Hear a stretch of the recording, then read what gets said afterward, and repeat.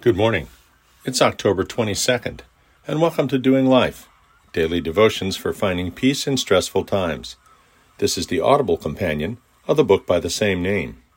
Today's title is Disqualified.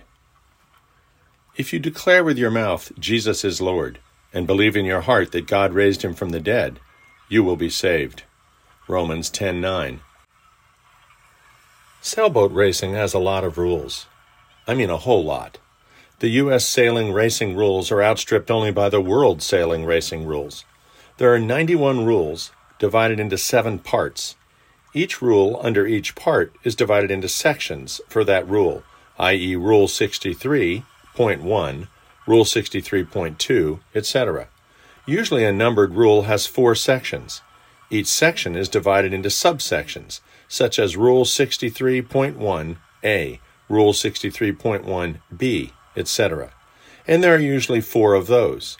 So there are really, give or take, 728 actual rules. The rules section is preceded by definitions and basic principles, which, believe me, if you are a layman with respect to sailing, you might find the most difficult part to comprehend of all. The assumption is that you already speak the unique language of those who operate sailing vessels.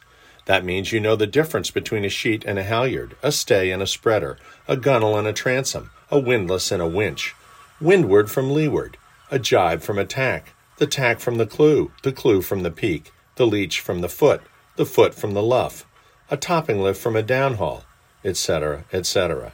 You get the idea. After the rules section comes the appendices A through T, sort of like a Bill of Rights added to the U.S. Constitution, and governing variances such as windsurfing rules, scoring, team rules, radio use, logos on sails, protest committees, etc., etc. Now, when it comes to actually participating in a sailboat race, you have to not only know how to make the boat move most efficiently, using wind as your only source of power, but you have to know the rules by heart. For example, fetching meant a pretty girl to my grandfather. It means going to get the ball and bring it back to my dog, sometimes. But in sailboat racing, it means when, quote, she, all sailboats are feminine, is in a position to pass to windward of a mark and leave it on the required side without changing tack, unquote.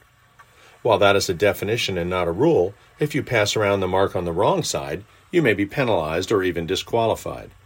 You also have to comply with mark room, which is leaving space for another competitor to sail on a proper course close to the mark, to leave a mark on the required side, and finally to round the mark as necessary to sail the course.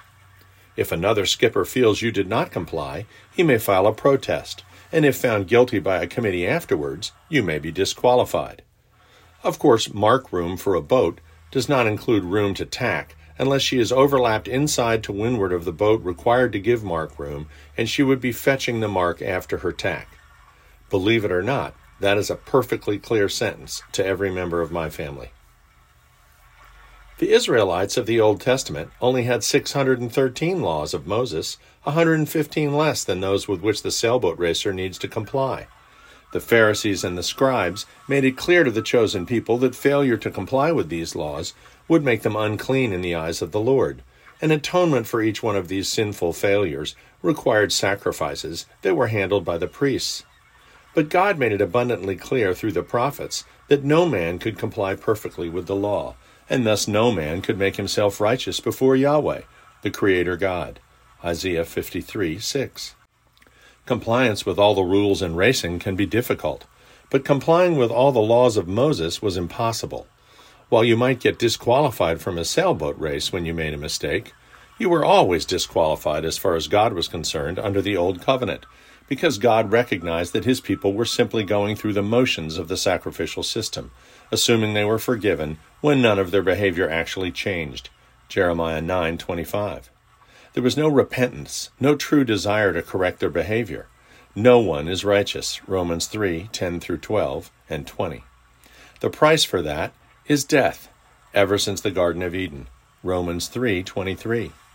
So as prophesied for centuries, Isaiah 40:1-5 and 53, God sent a Savior in the form of his only Son, who would be fully man and fully God, live a perfect sinless life, die on the cross as the perfect sacrifice for all our sins, be dead and buried, and then rise again to reign in heaven for eternity. By simply believing in him, we become cloaked in his righteousness, die to our old selves, and are reborn with the Holy Spirit indwelling us. Galatians 2:20. Not only are we promised eternal life, but we are free.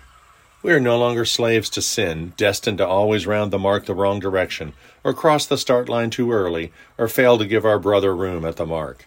And we can never be disqualified. Romans 8:1. Christ died for us while we were yet sinners. Romans 5:8.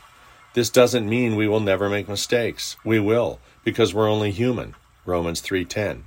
But the indwelling Holy Spirit means we desperately long to do the right thing. We want to do it because we know that God so loved us that he gave us our Lord and Savior, in whom we live and breathe and have our being.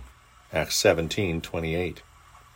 If you think that you're disqualified because of your sins, because you look back and view yourself as just a flat-out bad person, or you feel you've lost your qualifications because even after accepting Jesus, you continue to sin, then you just don't understand grace or the gospel. We don't have a set of rules to keep like the Israelites or like competitive sailors. All we have is Jesus, nothing more. And nothing more is required. When you are in him and he in you, trust me, you qualify. Dear Heavenly Father, we love you. We praise you and we worship you for all of creation, but specifically for loving us enough to save us through the cross of Jesus, when all we deserve is death, the ultimate disqualification. Amen.